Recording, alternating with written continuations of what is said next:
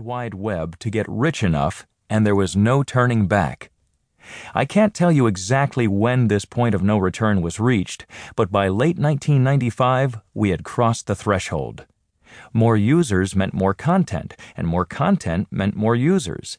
The Internet had spiraled up in popularity, achieving critical mass. Ironically, when a technology reaches critical mass, its weaknesses and limitations almost become strengths, as numerous companies, each trying to stake a claim in what quickly turns into a gold rush, step forward to fix the deficiencies.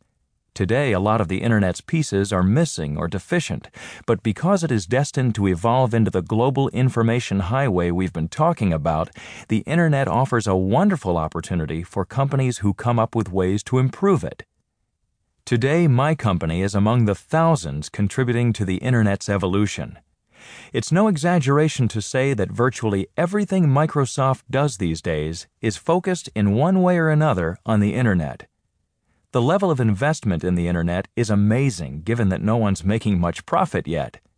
As some stock prices decline to more realistic levels, critics are sure to say that the Internet is nothing more than hype or even dead. Don't believe it. We're experiencing the early days of a revolution in communications that will be long-lived and widespread. Interactive networking is here to stay, and it's only just beginning. I wrote my first software program when I was 13 years old. It was for playing tic-tac-toe. The computer I was using was huge and cumbersome and slow and absolutely compelling. Cutting a bunch of teenagers loose on a computer was the idea of the Mothers Club at Lakeside School in Seattle.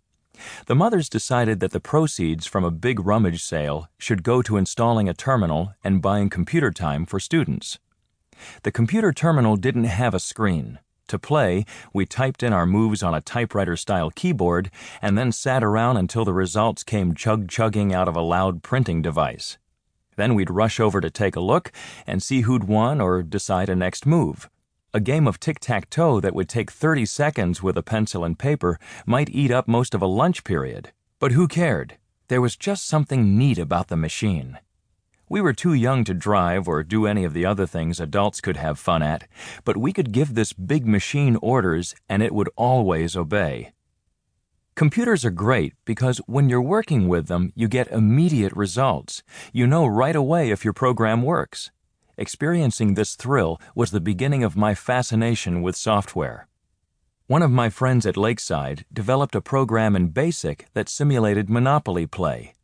BASIC, or Beginner's All-Purpose Symbolic Instruction Code, is a relatively easy-to-learn programming language we used to develop increasingly complex programs.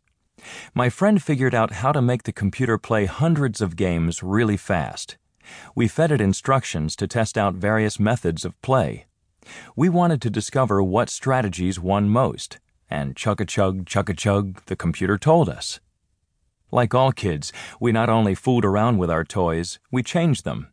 If you've ever watched a child with a cardboard carton and a box of crayons create a spaceship with cool control panels, then you know that this impulse to make a toy do more is at the heart of innovation. It's also the essence of creativity.